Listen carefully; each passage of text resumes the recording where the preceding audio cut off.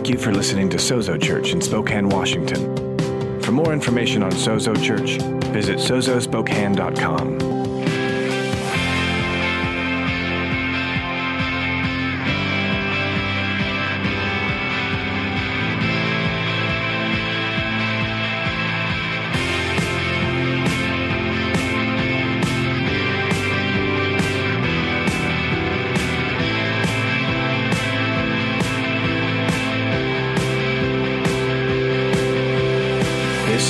Sozo Church. Or you are online. It's great to have you here. It's great to be together. We are a church. Okay, just making sure you guys knew that. We are a church that has been given directives by the Lord. We don't get to just choose what we want to do. We are in submission and surrender to Jesus. And so, when God put together what you are currently experiencing as Sozo Church, the merging of Sozo Church and Rock of Ages Christian Fellowship, we took some time. We prayed. We sought the Lord. He gave us three directives. You all have these memorized. They're written on your fridges. I know they're painted on the walls of your home. Right? No? Okay. So our three directives are simple. We are called to preach the gospel of Jesus to everyone in Spokane. We are called to produce genuine disciples of Jesus. And we are called to partner in the global mission of Jesus. It's very important to us that we understand that word is mission, not missions. Jesus has one mission across this entire planet. Amen? And so we partner with global missions. Mission. Oh my gosh, I did it. We partner in the global mission. Man, fired. We partner in his mission. We are called to do what God has called us to do here. Right? You're called to do what God's called you to do where he's called you to be. Right? We're called together to do what God's called us to do here. And we partner with those called in other places to engage in the mission of God in those places. Amen?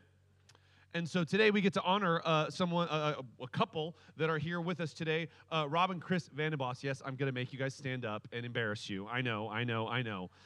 These are a couple of our missionaries from the Philippines. Can we give it up for them? Stay standing. We're going to pray for you. I'm going to ask George Iranon. Would you guys all just stretch out your hands toward them? We're going to pray for them real fast. I'm going to ask George if he would lead us out in prayer. I figure ask the guy who's part Filipino to pray for the missionaries in the Philippines. That seemed like a cohesive thing to me. Father, we just thank you for the sacrifice of Jesus, and we ask for the shed blood to be put over this couple in Jesus' name. We ask for the power that raised Jesus from the dead to overshadow and overtake, overcome and overwhelm the nation of the Philippines. In Jesus' name, Lord, we ask that the Great Commission would have free reign and that souls and harvest would come forth. We call forth this nation, all islands, all people, all dialects, from the mountains to the sea to come. Lord, we ask that you would release resources of the kingdom into their hands, finances, equipment, land. We ask for kingdom relationships, partnerships. Let the innovation of the kingdom come in new ways to work together. Let this couple be unifiers of the Church of the Philippines in Jesus' name. Let them be those voices who call from the north and the south, from the east and the west to come. Let the Spirit say, come. Let the bride in the Philippines say, come. Lord, we ask for kingdom results, the harvest of souls. Stir, Holy Spirit, the heart of the Philippines until she bows her knees, proclaims the name of Jesus, and turn. We thank you, Lord, in Jesus' name.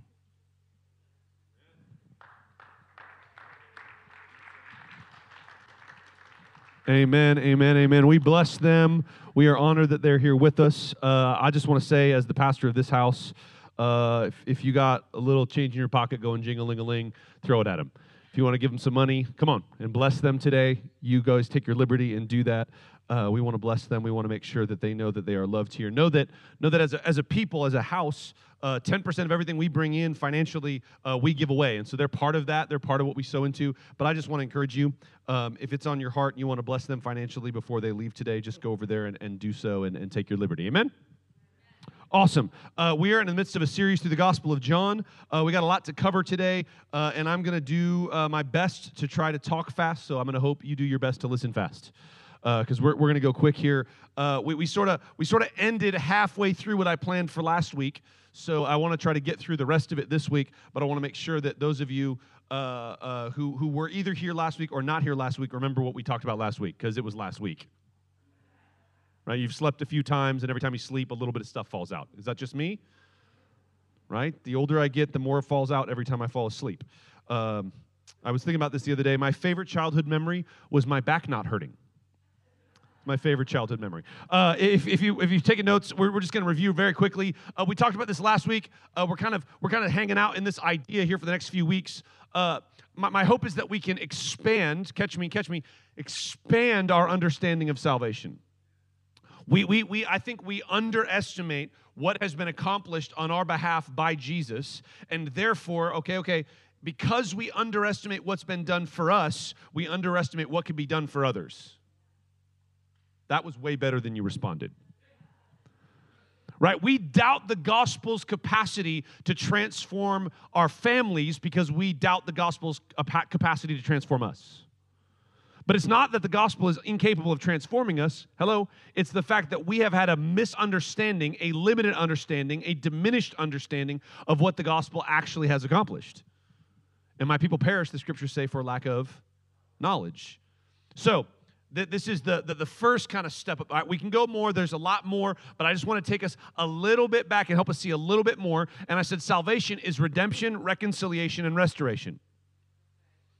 And we limit salvation in thinking that it's only one of these things or only partially these things. Again, defining terms here, we like to do that. Redemption is our deliverance from sin. Everybody say amen. Reconciliation is our deliverance to God. And restoration is the deliverance of purpose. God restores our purpose. And what you remember I said last week, because you all just went back and listened to it over and over again so that it got in your spirit. Sure. That without reconciliation to God, your redemption is empty and your restoration is hollow. Right? Hollow purpose, empty freedom, if that freedom doesn't lead us into restored relationship to God. If our restored relationship with God is not the place from which our purpose flows, then what good is it? And so we've been looking at this idea of our reconciliation, and Jesus prays and speaks to the Father clearly about this reconciliation and the union that we have with God in John 17, where we just happen to be. Isn't that convenient? And what we looked at last week is I wanted to show us how John 17 is really declaring what John 14 explains. So we're going to look at both of those passages again because you loved it so much last time. We're going to do it again this time. I'm just going to declare those things that are not as though they were. And we're going to stand to our feet for the reading of God's word. John 17, you can go to John 17 first, and then it's just a quick little page turn back or a few swipes over to get back to John 14. I'm going to read verses 1 through 8 here first, and then 18 through 26. It says, then when Jesus had spoken these words, he lifted up his eyes to heaven and said, Father, the hour has come, glorify your Son, that the Son may glorify you, since you have given him authority over all flesh, to give eternal life to all whom you have given him. And this is eternal life, that they know you, the only true God, and Jesus Christ whom you have sent. I glorified you on earth, having accomplished the work that you gave me to do. And now, Father, glorify me in your presence with the glory that I had with you before the world existed. I have manifested your name to the people you gave me out of the world. Yours they were, and you gave them to me, and they have kept your word. Now they know that everything that you have given me is from you. For I have given them the words that you gave me, and the world and they have received them and have come to know in truth that I came from you, and they have believed that you sent me. Now let's go ahead and jump up to John 17, verse 18. It says, as you sent me into the world, so I have sent them into the world. And for their sake I consecrate myself, that they also may be sanctified in truth. I do not ask for these only, but also for those who will believe in me through their words. Everybody say, that's me. That they may all be one, just as you, Father, are in me, and I in you, that they also may be in us, so that the world may believe that you have sent me. The glory that you have given me, I have given them, that they may be one, even as we are one. I in them, and you in me, that they may become perfectly one, so that the world may know that you sent me and loved them as you have loved me. Father, I desire that they also, whom you've given me, may be with me where I am, to see my glory that you have given me, because you loved me before the foundation of the world. O righteous Father, though the world does not know you, I know you, and these know that you have sent me. I made known to them your name, and I will continue to make it known, that the love with which you have loved me may be in them, and I in them. Now, back up. Let's go to John 14. How many people love the Bible? John 14, we're going to start in verse 6. Jesus said to him, I am the way and the truth and the life. No one comes to the Father except through me. If you had known me, you would have known my Father also. From now on you do know him, for you have seen him. Philip said to Jesus, Lord, show us the Father, and it is enough for us. Jesus said to him, have I been with you so long, and you still don't know me, Philip? Whoever has seen me has seen the Father. How can you say, show us the Father? Do you not believe that I am in the Father, and the Father is in me? The words that I say to you, I do not speak on my own authority, but the Father who dwells in me does his work. Believe that I am in the Father, and the Father is in me, or else believe on account of the works themselves. Truly, truly, I say to you, whoever believes in me will also do the works that I do, and greater works than these will he do, because I go to the Father. Now let's jump down to verse 16.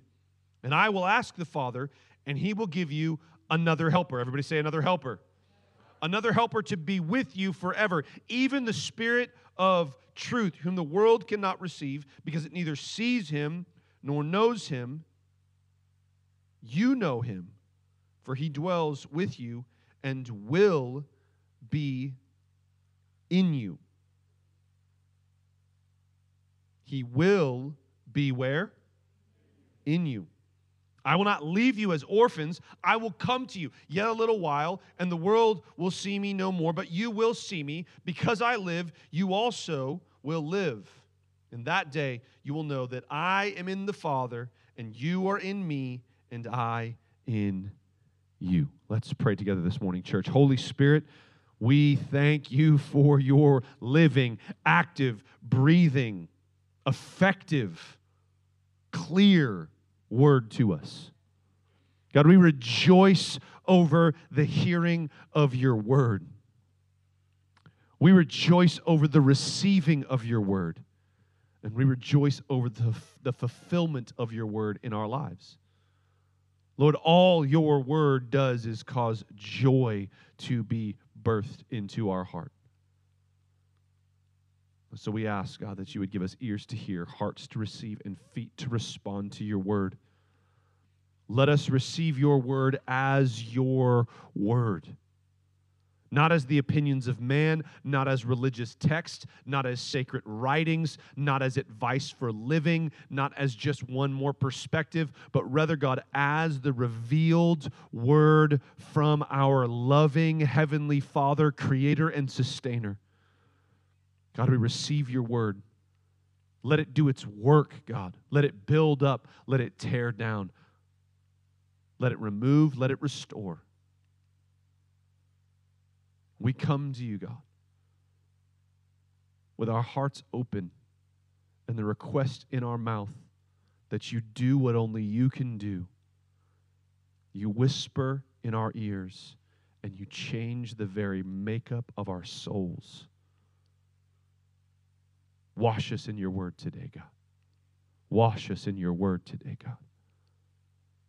For your glory, for your glory, for your glory, and for the good of all people. In Jesus' name. Everybody said? Come on, everybody said? Would you greet somebody real quick and then grab a seat?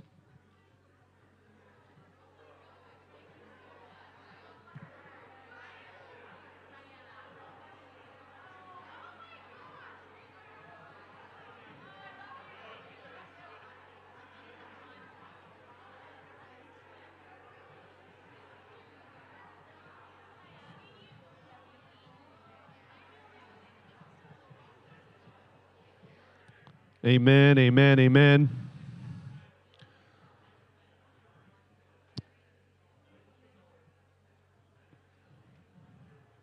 We're going to go ahead and jump through. I'm going to continue kind of reviewing this morning. Want to continue making sure that we remember where we were, we pick up where we left off. If you're taking notes, last week when we were together, I talked to you about seeing Holy Spirit as finisher. We saw Holy Spirit as finisher last time when we were together. This morning, I want to talk to you about the reality that Holy Spirit is indweller. I want to talk to you about how Holy Spirit doesn't just finish, but he indwells. How ultimately Holy Spirit applies everything Jesus supplies. We're going to go real quick on this review. You know what that means when a preacher says he's going to go quick? It means nothing. It means absolutely nothing.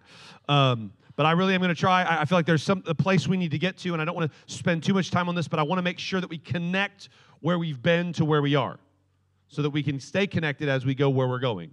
So we saw last week, again, I'm going to go very quickly through this. Jesus came to impart eternal life to us.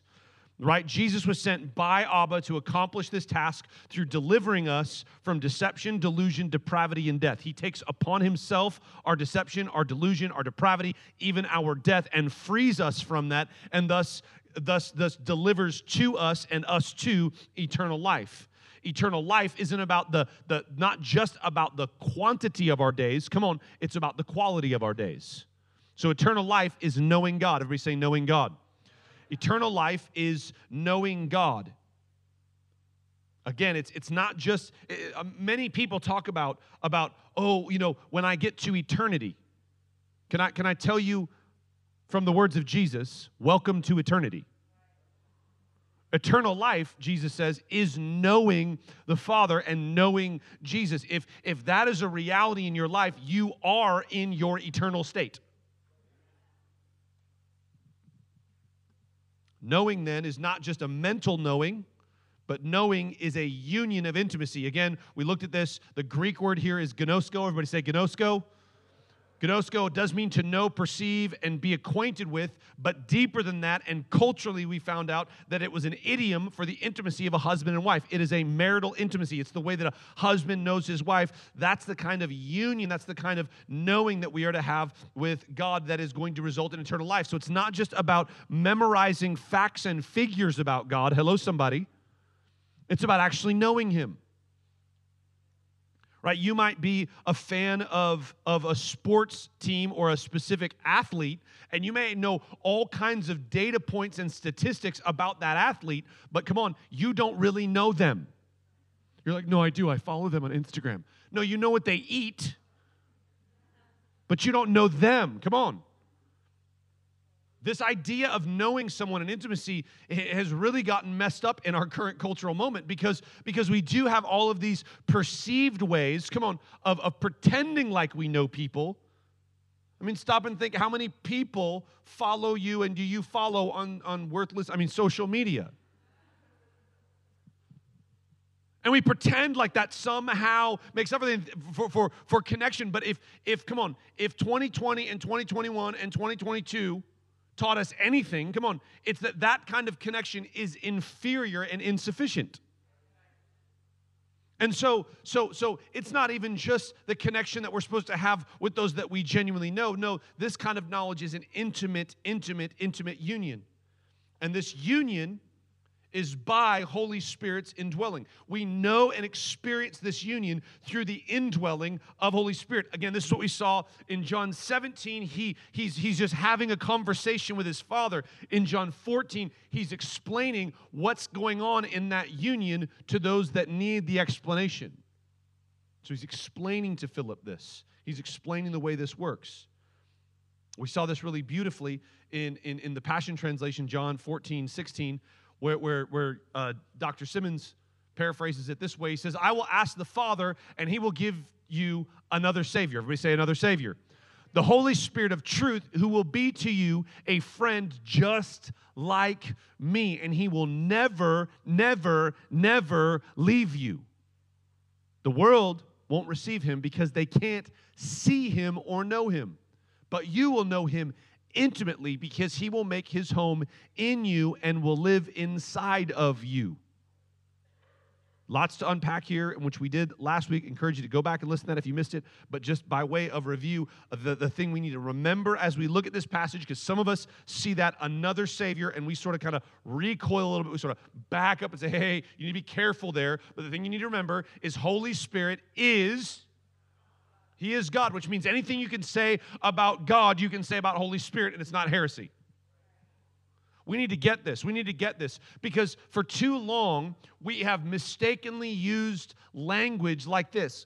Even in theological, academic spheres, we say things like this. Holy Spirit is the third person of the Trinity. And instantly, your brain thinks third means hierarchical. He's third in importance. Well, he's third in divinity. Holy Spirit is as God as the Father. Holy Spirit is as God as the Son. And yet, many Christians, come on. Many Christians will realize that. And there's even some Christians who receive Holy Spirit as God, but we are called to relate to Holy Spirit as God. The shift happens, the meaningful application happens, not when we recognize and say, yes, I intellectually will agree with you that Holy Spirit is God, or even I will receive him as God and I will include him as one of the members of the Godhead. No. But do you relate to him as God? Do you have a relationship with Holy Spirit? Or is he just kind of, right, like the weird brother over there? Is he just kind of that relative that you hope doesn't come talk to you at the family reunion? By the way, this is just free pastoral advice. If you're sitting there going, what do you mean I don't have that relative? You are that relative then. If you're like, I love everyone coming and talking to me. They don't ever do it, so I go talk to them. And you're like, yeah, this is just free help. This is just... It's not Bible, but it is truth, okay? Right? We sort of treat, again, I made this joke too many times, but we sort of treat the Godhead like Jesus is the good cop, the Father is the bad cop, and the Holy Spirit is the weird cop. Right? But we've got to learn to relate to him as Holy Spirit, meaning that his activity in our lives needs to be received as divine, as the sovereign moving of God. Holy Spirit is God. Amen? To not see him as any less God than the Father or any less God than the Son. So then we saw in John 14, right, that the Holy Spirit is your admission and your advocate. He's your admission. He's your entrance into union. He will be with you. He will be in you, right? That's what the promise that Jesus makes to us, that the Holy Spirit will abide and dwell. I love the way the Passion says it, right? He's going to make his home within us. This gives whole new meaning to the idea, right, that we are the temple of the Holy Spirit. We are where he dwells. Amen? So he's our admission into union, and he's our advocate against rejection. But the thing that this is sort of where we started to land last week, is we see that he is another Savior. He is another Savior. He is the one, again, I don't have time to go back and do all of this, so just if you need to, if this is like hitting you weird, I promise, go back. I did a better job last week of unpacking this. I had more time to do it. But we saw that really when we start breaking down the etymology of this word, parakletos, we saw that he is another Savior. He's not just one who's our advocate who fights for us, but he's actually the one who finishes all that is still left to be finished. He's the one that literally, we saw this, he ends the curse. Everybody say, ends the curse. Holy Spirit ends the curse. He's the Savior that brings to a completion. And now the question that bubbles up in us then is, well, wait, then are you saying that Jesus is insufficient? No, absolutely not. Jesus is not insufficient in any way, shape, or form. Rather, the way I've tried to explain this union, this partnership between all of the members of the Godhead is that Holy Spirit applies, come on, what Jesus supplies. All that Jesus accomplishes for us, Holy Spirit comes and makes a reality in our experiential interior world. Holy Spirit, he's not just for tongue talking anymore. See, this is the issue, though. The team that claims Holy Spirit as their mascot, I say that because we put doves on everything, has diminished the role of Holy Spirit to really nothing more than the Force in Star Wars. Come on, talk to me. Am I the only one? Right? The Holy Spirit was something you tried to acquire so you could have power. And you knew you got the power if you started naming Japanese auto manufacturers while you were getting prayed for. Honda, Toyota, Suzuki, right? That's why you really should buy Japanese cars. Because the scriptures say that the entire church fit into one accord. And when the Spirit prays within you, the Spirit tells you should have bought a Honda. I'm just trying to prove to all the charismatics in the room that I'm a part of the team, okay? These are dumb charismatic jokes from the 90s. Everything old is new again. So I'm a part of this team. The problem is that for too long, we've just diminished his role as this sort of like the mystical pieces, and that's it. And listen, I want to just be totally, completely open and transparent.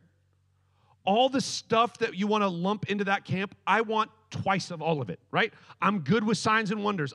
I'm good with goosebumps. I'm good with speaking in tongues. I'm good with healing. I'm good with people falling over. I'm good with all of that stuff if the Holy Spirit wants to do it. I'm good with all of it. But I'm not good with limiting what Holy Spirit does to just that. Because the scriptures teach us that there is so much more, that he actually takes all that is supplied by Jesus and applies it to our experiential interior world.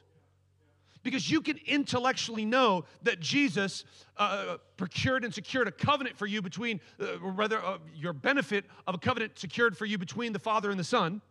You can intellectually understand that, but if it doesn't change your life, I'm sorry, I'm just going to say this, and you can email me at mark@sozosspokane.org. What good does it do you?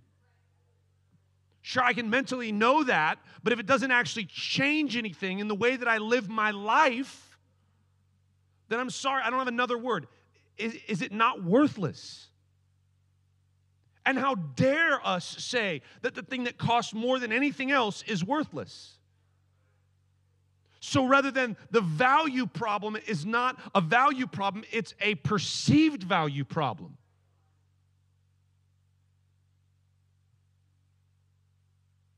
We've got to expand our understanding of these things. And so I said John 14 explains John 17. Right? We're all there.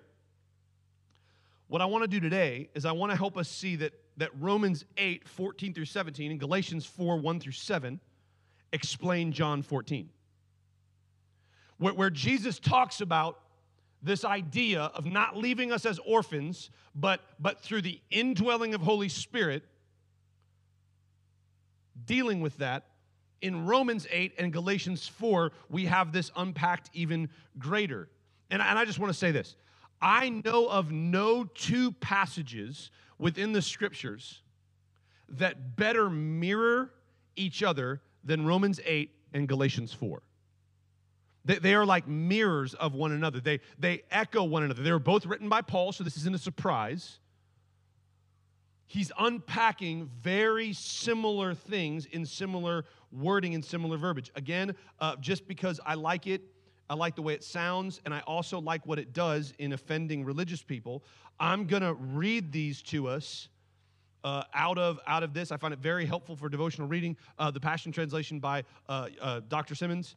It's a good help to us in some of these things. And some of these passages, I often find it helpful because some of these passages we've heard before and our ears get numb to them. And sometimes just a new sort of wording can help us grab onto some of what is here for us. So we're going to read Romans chapter 8, verses 14 through 17. And I'm just going to go straight and read Galatians, which will be hard because I want to just unpack all of it. But we've got a specific goal to this morning. So it says, the mature children of God are those who are moved by the impulses of the Holy Spirit. Come on, that's worth saying amen. The mature children of God are those who are moved by the impulses of the Holy Spirit. And you did not receive the spirit of religious duty, leading you back into fear of never being good enough, but you have received the spirit of full acceptance, enfolding you into the family of God, and you will never feel orphaned.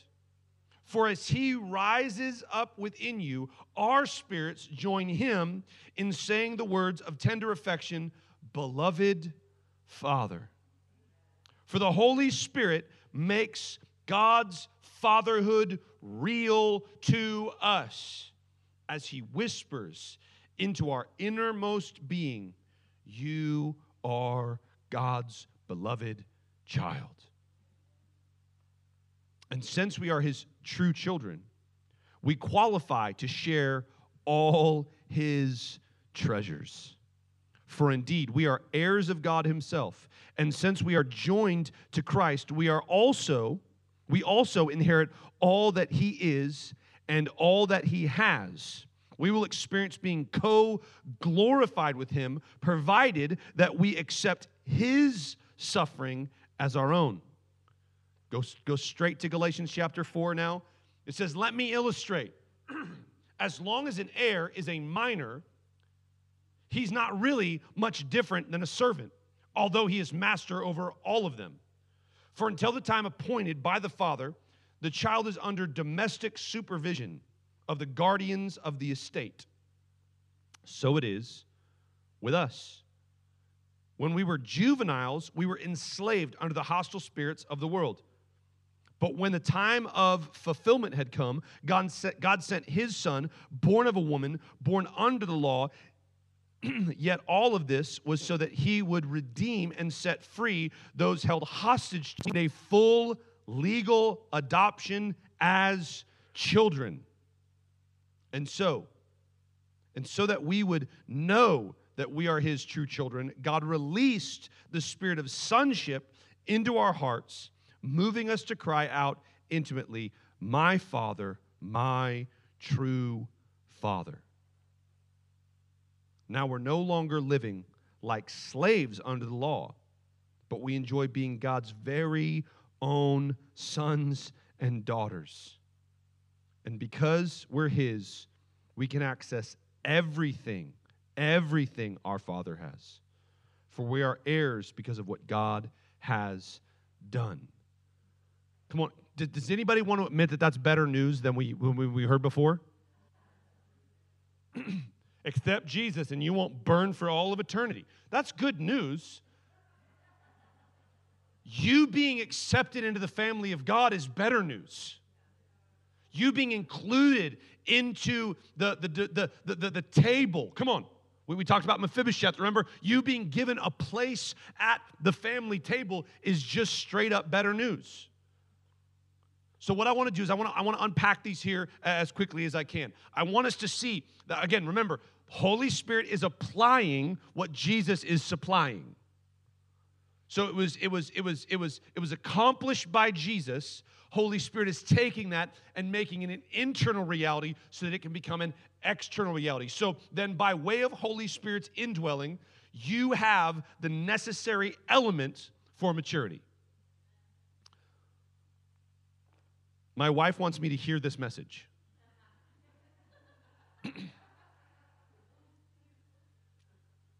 That's mean. My kids want me to hear this message. We need to grasp this, though, that maturity from a kingdom, from a new covenant perspective, we have had a misunderstanding of what maturity is. See, we think maturity, when we say maturity, we think that it's somehow the state of completion or advancement in our development, right? When somebody sort of reaches the developmental stage of completion, we go, okay, that's somebody who is mature. I love when dictionaries do this. I looked up mature, and it said the state of not being immature. To which I was like, it's like ridiculous.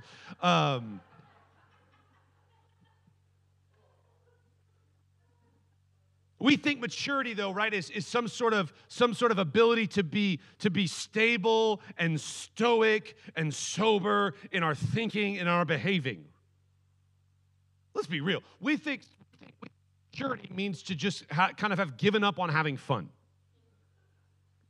It's often how it's sort of framed, right? Well, we got to do the responsible thing.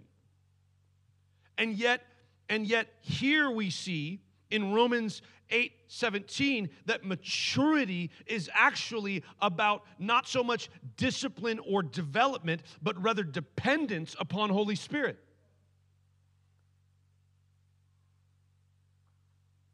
It's about surrender. Sons surrender. I love the way it says it here. Sons surrender to the impulses of Holy Spirit.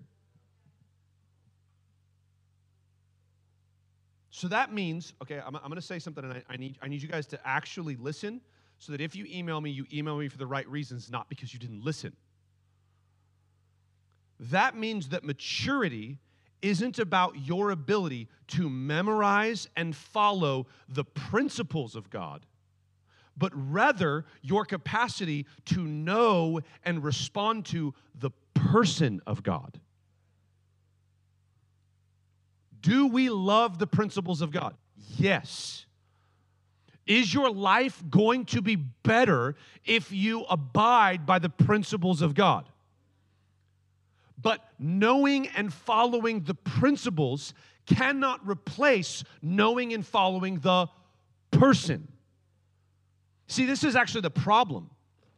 I'm not supposed to say this. Preachers are not supposed to say this. You can follow the principles of God, not know the person of God, and still receive benefit from following the principles. That's actually a problem. Because it leads people into thinking, well, I do the right stuff, I behave the right way, my life seems to have fruit, so therefore I must be good. Everything must be fine and dandy. This must be everything God has for me. But the problem is, if you don't know the person, you're missing out on what the ultimate purpose of those principles are. Again, I'm living in a land that doesn't actually exist. Because in reality, you cannot separate the principles of God from the person of God. But we create a fantasy land where we think we can. And the problem is that this creates this idea of, well, I'm not really into the person, I just want to follow the principles. I just want the benefits, so I'm just going to follow the principles. And listen, you can. That's an option. But you're missing out on the real benefit of all of it. This is why, though, we have to relate to Holy Spirit as God, so that we will go with him as he has impulses. See, seeing God as Holy Spirit, seeing Holy Spirit as God as much as the Father or the Son as God is great. Seeing that and recognizing that is great. And even trying to relate to him is that. But what I'm really trying to get to is Holy Spirit your God? It's not just enough to say, well, he is God, and I will relate to him as God, but is he your personal God? I'm not getting this across. Remember when something other than God was your God? Come on. Anybody want to talk to me at all this morning? Remember when something other than God was your God? Maybe it was a person, maybe it was an activity, maybe it was a possession you had, maybe it was something you put in your body, maybe it was whatever it was. Remember how much that thing controlled you? I remember what I allowed my life to become when it was under when I was following the impulses of that God. I remember the horrible things I did to others and to myself in pursuit of my devotion to that God. What I'm trying to say is Holy Spirit as much your God as that thing used to be your God. Am I willing to just wreck everything at the impulse that he has within me? That's what the new covenant says is maturity as sons. Is having Holy Spirit be the supreme object of my attention and my affection. Because then, only then, can we be mature. And we need to be mature so that we can live as heirs of God. For Holy Spirit brings with him, to those who are mature sons of God, what comes along with the Spirit is this thing we call freedom. Now, I just want to jump on this soapbox for just a minute. We have been sold a lie that you have to choose between the totalitarian regime of legalism or the dystopian anarchy of lawlessness. Those are your only options. That's all that's presented. I can prove it. Somebody comes and preaches preaches legalism to you, preaches follow the rules to you, and if you want to push against that, where do you go? You go, don't tell me what to do. I can do whatever I want. Come on. You can't tell me what to do. I'm an adult. Sort of. Right? We push against rules and regulations because we say, I can do whatever I want. We jump straight to lawlessness. You can't tell me anything to do. I can do whatever I want. Or you come and you preach against lawlessness, and you do that you preach against legalism, and what do people say? Well, you got to be careful, preacher. You're going to give people a license to sin. Right? The only options are either teach legalism or just let people, just chase around whatever they want to chase around. Those seem to be the only things presented to us. Legalism, lawlessness. Which one are you going to pick? And here's the experience of many of us. Many of us pre-conversion, I need to know if this resonates. Pre-conversion, we tended to lean one way or the other, right? Right? You're either a rule follower or a rule breaker, right? Rule maker, rule breaker. Those tend to be kind of the camps we live in. And so inevitably what happens is, right, you were, maybe you were like me, this is going to shock some of you, and you were a rule breaker.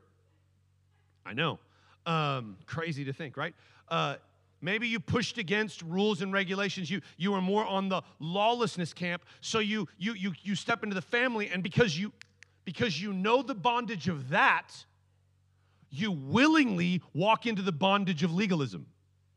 Because they're the only options presented. And you're like, well, I've seen the bottom of this barrel. And there's not a whole lot of fun left at the bottom of that barrel, so I'll go over here.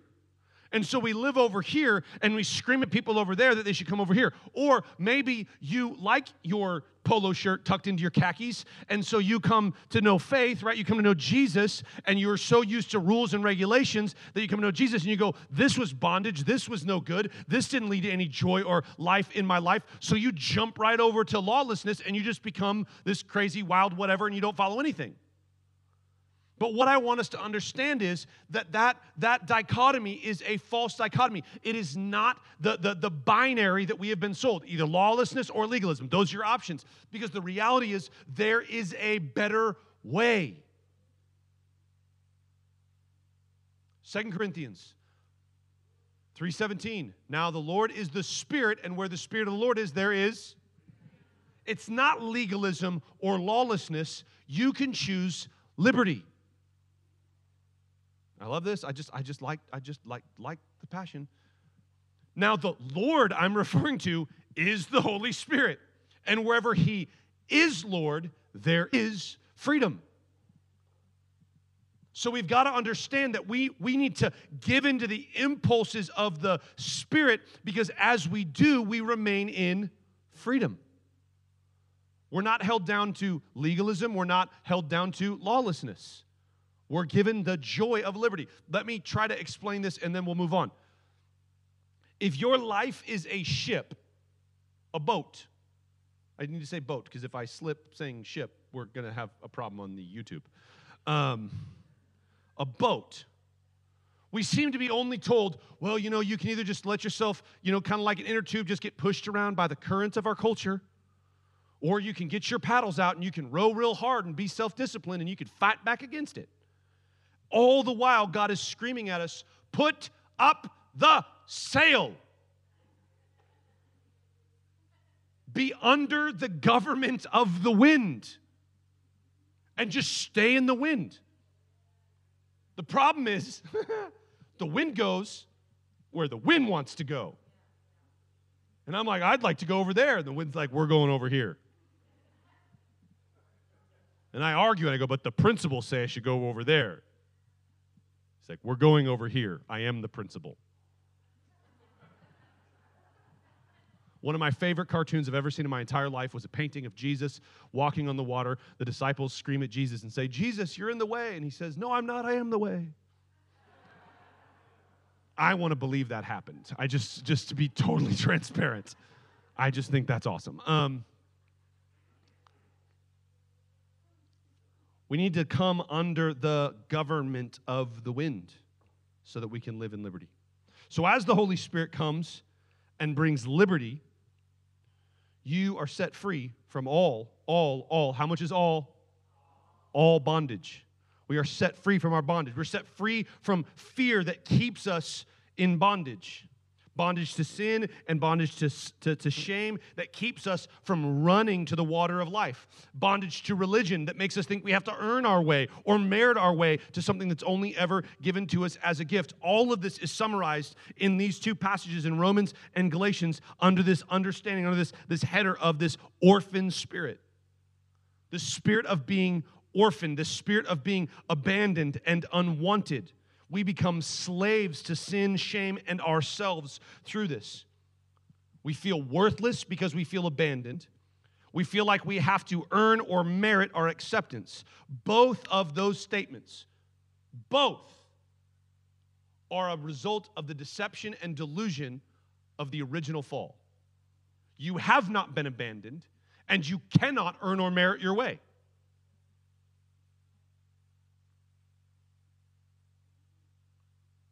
I don't know who I'm talking to. You have not been abandoned. And right now, you are making a list of all of the reasons you've been abandoned. All the evidence that you have piled up for yourself that says you've been abandoned. And I'm here to tell you that pile of evidence is not true. Jesus said it himself. I will never leave you nor forsake you. You might have tried to leave him, but he's a faster runner than you. We see this in the very beginning. Adam and Eve, created, loved, honored, provided for, given everything. God makes a planet perfect for them to live on and then says, the perfect planet isn't good enough. I'm going to make a perfecter garden for them to live in. I'm going to remove all barriers to their intimacy with one another. I'm going to give them everything they need. All they have to focus on is knowing and loving me and knowing and loving one another. That's it. That's the totality of their existence. He goes, by the way, one tree, don't eat it. What's the first thing they do? Let's go eat the tree. Why didn't they chop down the tree? That's what I want to know. Okay, they go and they do this. And what happens in the heart of Adam and Eve? They go and they hide. What happens in the heart of God? He goes and he finds. This lie of religion that says, well, you rejected God and so he rejected you. No. Our God does not do rejection. Period. End of sentence. No explanation needed. I don't know how much more clear he could make it. He says he marries himself to humanity, and then he says he hates divorce. He gives us an entire book in the minor prophets. You know the minor prophets? We call them the minor prophets, so you don't have to read them.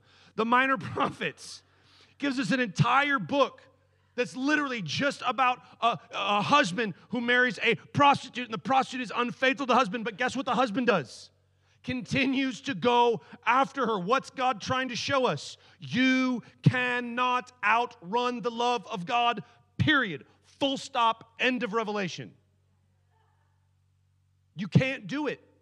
He does not do abandonment. And so the Spirit of God comes within us to prove this in our inner being.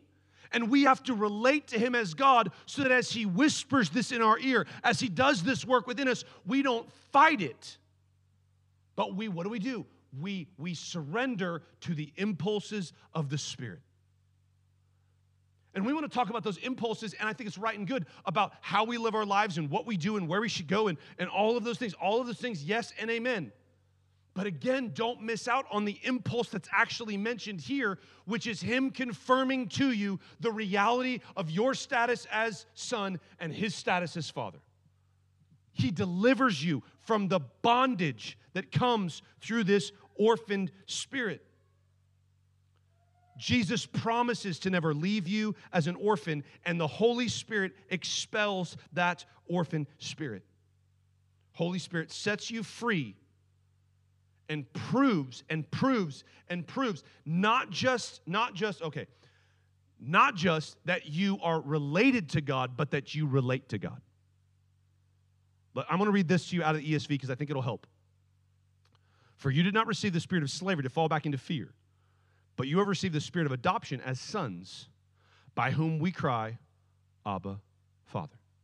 The Spirit himself. Who is the Spirit? God. God himself bears witness with our spirit that we are children of God. That's Dr. Simmons says he makes God's fatherhood real to us. It becomes an experiential reality. So I say it this way, right? That you are not just related to God, but you relate to God. Let me unpack this a little bit more. This means you see God not just positionally as the Father, but personally as your Abba. Real fast, we talked about Abba here before. I'm not going to spend too much time on it. Abba is literally, it's actually not a Greek word. It's actually an Aramaic or a Hebrew word. Whatever term, hear me, whatever term comes to your mind when you think of your male parent, however you referred to them in the relational way, right? If you called him dad, I call mine pop. I don't know why, I just do. Pop, dad, daddy, papa. That's what the word Abba means. It's not just a positional title like father. It's a personal title. Can I say it this way? It's a relational title. So Holy Spirit comes within you and causes you not to just realize that you are related, but that you are to relate. Are you tracking with me? This is what Holy Spirit does within us. If you've struggled, if you've struggled with what I call around here Abba awareness, being aware that God is Abba, The pathway to that is not to just try to grit your teeth and just use that title. I don't care. Listen, I don't care at all if you use the title Abba. For me, it's become very helpful. Because I struggle to relate to someone I call Father. I just think of Darth Vader. I didn't say that was your struggle. I said it was mine. Thanks for laughing at me. Right? I either think of Darth Vader or the other guy that always wore a black robe, the priest in my grandma's parish. You know, like that's Father. None of my kids call me Father unless they're just being mean. Right? I don't care whether you use that term. What I care about is whether or not when you realize or think about or engage in your relationship, to the Lord, to God, that it is one of not just position but person. That you recognize his role, his relationship to you as Abba.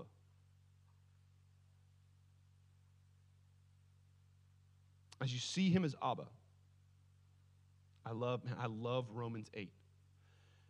It shows it so clearly. As you see him as Abba, as that revelation, as that realization, as that relationship takes on more and more reality within your life, you'll realize that you are his beloved.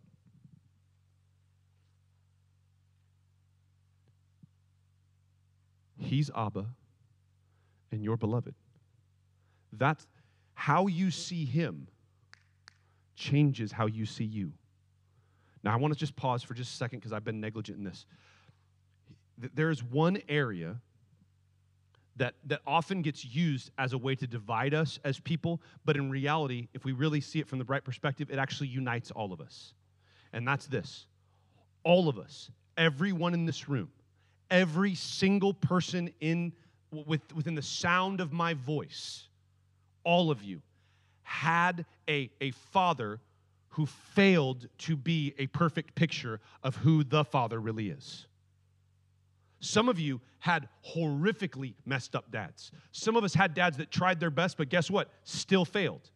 Gentlemen, we all, if you have kids, we know this, right? We know we have failed in some way, to some degree, somewhere that has failed. But don't allow, regardless of the scale at which your dad failed you, don't let that stop you from finding the fulfillment of your father need in Abba. The enemy would love nothing more than to use your father's failures to keep you from Abba. Don't let him. You don't know how messed up my dad is. Okay, you don't know how messed up mine is. My dad did the best he could, but you don't. Are you tracking with what I'm saying? All of our dads failed us. You might wish your dad failed you less, and I would agree.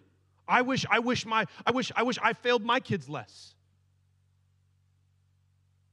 I've shared this before. This is just free advice for dads.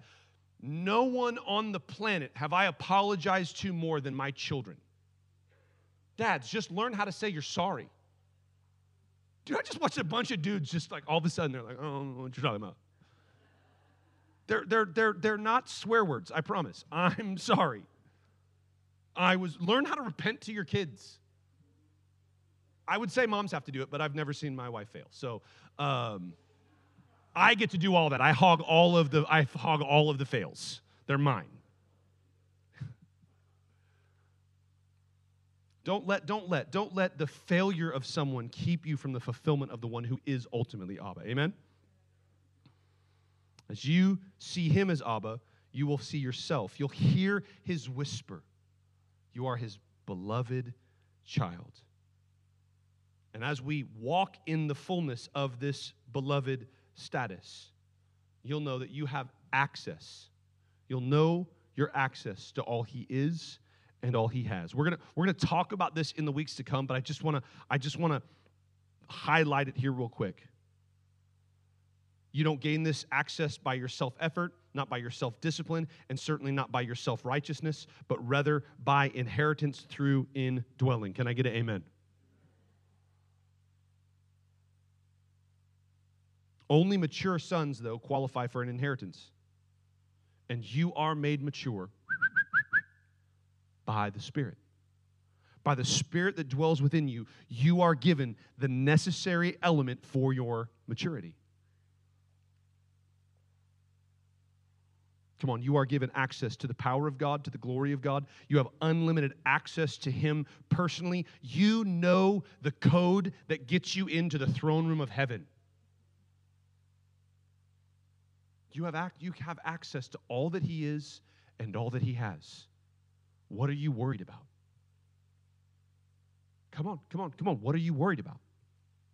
What are you allowing to rattle your life?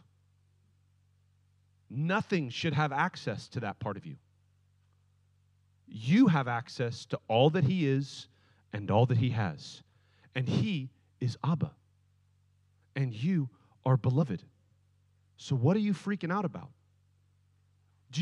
Are you seeing where this changes the way I live my life? When the unexpected happens, this is what it's done in my life. Can I testify? This is what it's done in my life. When the unexpected happens, let me say it this way. When the storm out there comes, it doesn't affect anything in here. I'm not saying that I don't go through storms. I'm saying that the storms never go through me. Because there's God on the inside of me whispering through all of it. I'm Abba, and you're my beloved Son. So when everything goes topsy-turvy and the winds blow and the chaos comes and everything okay, we're going to walk through this. We're going to do. I'm being led. The sail's up, the wind's blowing. This is where He wants to go. And I'm being honest. There are times when I'm like, okay, Lord, I don't see how this is good, but I know You're good, so I know this will come out to good on the end. If it's not good yet, then you're not done yet. Come on, if it's not good yet, you're not done yet. If I haven't got there, come on, then I'm not done moving yet. Again, this is I hate this kind of stuff, but it's just true. I hate these kind of statements, but it's true. These statements bother me because they're bumper sticker and they're gross. But listen, this is a good one to just remember. If you're going through hell, don't stop. Right? I mean, like this isn't rocket surgery, right? This is just if you're like, I'm in the middle of the worst thing you can do is just set up camp there. Pull the RV over and be like, well, I guess this is where we live now. Like, no, it's not.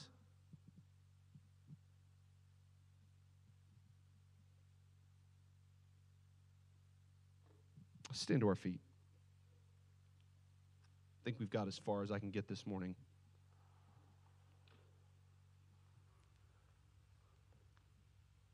In the weeks to come, I want us, we're going to, Lord willing,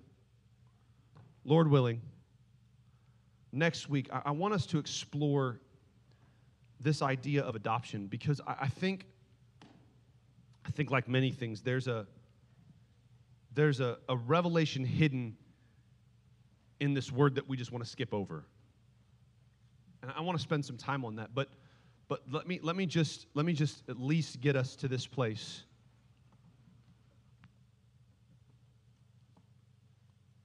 You are accepted as a son with a place at the table.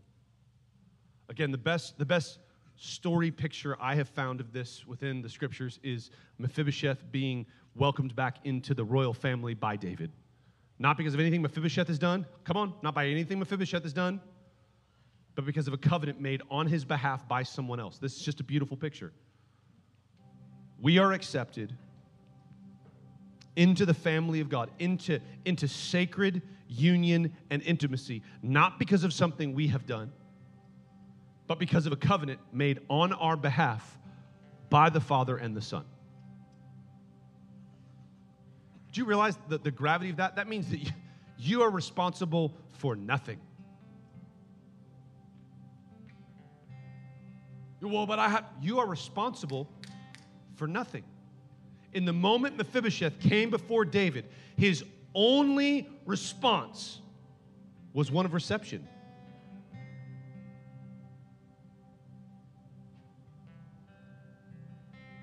I think we need to explore what adoption really means, what God means by this word. We're going to do that as we move forward. But this morning, as we come to this place, I just want to remind us once again, the Holy Spirit is within you to make God's fatherhood and your sonship an experiential reality in your life.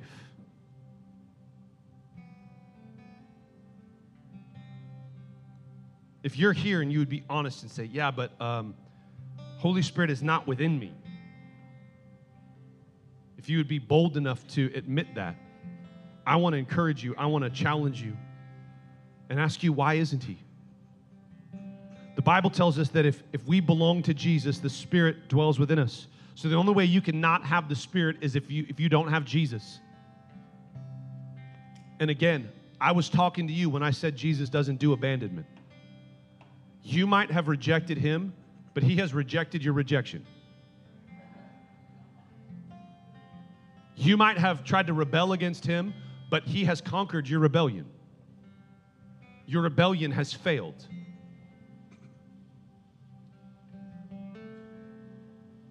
Jesus has come to take upon himself all of the deception, the lies that have been told to you, all the delusion, all the lies you've told yourself.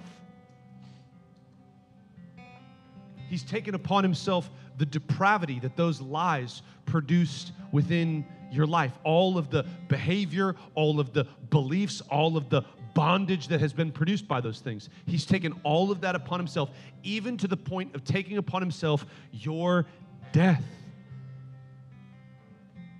so that you might be delivered, so that you might experience salvation. Again, redemption, reconciliation, and restoration. And he offers this salvation to us as a free gift, received through repentance and faith, through admitting and abandoning the deception, the delusion, the depravity, the behaviors, the beliefs, the bondage, all of it. We admit it and we abandon it. We just let it go. We stop. We stop running to those things. And faith. Faith doesn't mean that you blindly think something that you don't actually think is true. Faith doesn't even mean believing something and claiming something is true. No, what the scriptures talk about when they talk about faith is you embracing and entrusting Jesus for everything. And Jesus promises that as you do that, the very Spirit of God comes and takes up residence within you and confirms within your innermost being that you now belong, come on, to him. That he is your Father and you are his Son. And I would plead with you, if you are here, to do just that, to repent and believe, to submit and surrender. We're going to move into our response, and we respond through celebration, contemplation, communion. We're going to partake in communion. We're going to partake in the Lord's table. We partake in communion through a method known as intinction, where we take a piece of bread, we have gluten-free on the ends, we dip it in the juice, we partake. This is what I like to call the family meal, meaning if you're a believer here this morning, you don't have to agree with us as a church, you don't have to like what I preached, you don't have to, none of that, you don't have to be a member here, you don't have to follow a specific doctrinal statement. If you've repented and believed, this is the family meal. We would love to partake of communion together with you today. If you're not, you're still exploring this Jesus church gospel thing, you don't have to come up here and pretend like you're a Christian and take communion. Please just hang out in your seat. Don't even worry about it. You can partake when the time comes that you repent and believe. We also commune one with another. And we enjoy the communion of the saints. We have a team of people that'll be over here at the cross to my left, and your back, your right, your front. They would love to meet you. If you have a need going on in your life, you just want somebody to pray with you, you need to hear God, you need God to move in and through your life, they would love the opportunity to stand and pray with you and see God move on your behalf. We are seeing God do amazing things in this house. Amen? We would love the opportunity to see him do amazing things in your life. So please make use of that. Contemplation, celebration, contemplation, communion. Communion, we talked about contemplation. We're going to take some time, and I just want you to be honest about how you have interacted and seen Holy Spirit. I think He wants to move in our hearts. He wants to deliver some people from a spirit, a bondage, to this orphan spirit. This fear of never being good enough. This fear of thinking you have to pick either legalism or lawlessness, when in reality, He's leading you into liberty, into the governance and the government of the wind. I asked the team, though, this morning if we could do something. I felt like the Holy Spirit spoke this to me this week. I really think there's just this missing piece for many of us of seeing, not just seeing, no, that's not right, of relating to Holy Spirit as God. And I say that, and some of you would instantly agree with me, some of you would instantly disagree with me, but let me just talk to all of you. James makes it clear that a double-minded man is unstable in all of his ways and ought not to think that they can receive anything. I've taught you this before, but I'm just as means of reminder. Double does not mean 50-50. Double means any amount of mixture. So you might say, well, I relate to Holy Spirit about 90%. I relate to Holy Spirit as God about 90% of the time, or to about 90% of what I think I can. He wants to deal with that 10%. You say 95, He wants to deal with the 5%. Well, 99.9, He wants to deal with whatever, come on, whatever means, whatever bit is left where we just kind of want to push it aside. I'm going to give you a quick litmus test. God is Holy Spirit, the Son, and the Father. If that did any kind of, you put them in the wrong order. That's not the way it's in the creeds. If any of that rose up inside of you, there's some work to do. So I'm going to push on one more button. This is what I felt like the Lord, this was the impulse I felt this week for us. We are to worship Holy Spirit. Come on. Whatever you can do to one member of the Trinity, hello, you can do to any and all members. So we're going to take our response, communion, contemplation, and celebration. We're going to celebrate the reality of the divinity, of the lordship, of the sovereignty of Holy Spirit. We're going to worship Him. So this morning, I'm going to pray, and we're going to respond. And I want to encourage you to give yourself, as we worship Him, to His impulses. So Holy Spirit, we thank you this morning. Holy Spirit, I thank you that you are God. But I thank you more than that you are God to us. But I thank you more than that you are God in us. We acknowledge and we honor and we glorify Holy Spirit in this place. Oh, that you would topple every idol that we have, even the idols that are named Holy Spirit that are not you.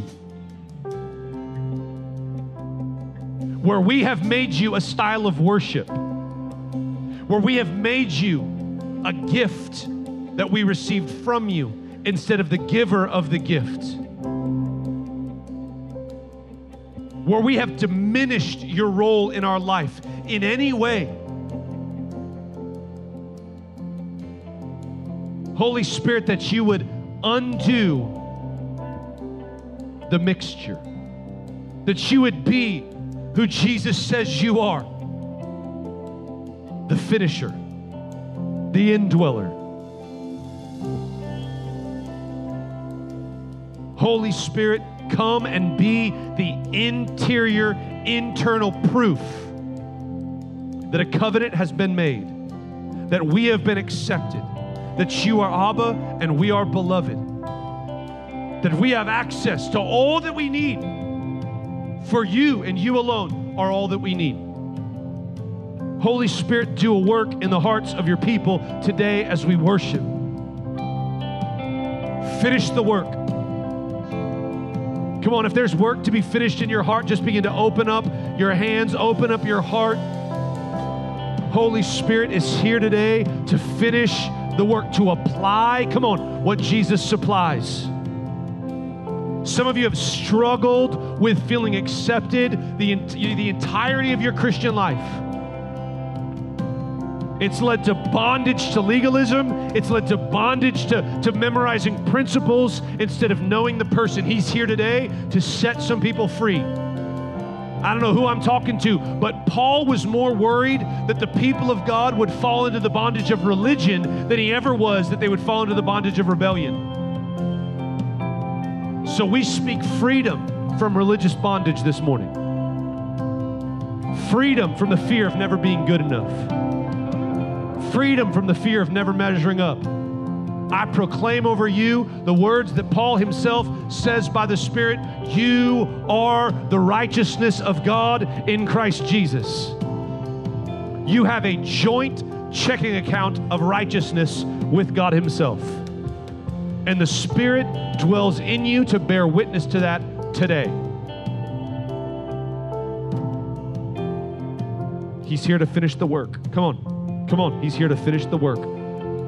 Let's lift our voice. Let's worship him. Let's celebrate him. Let's honor him. Let's recognize and relate to him as we respond to the Lord. Come on, church. Let's respond to the Lord.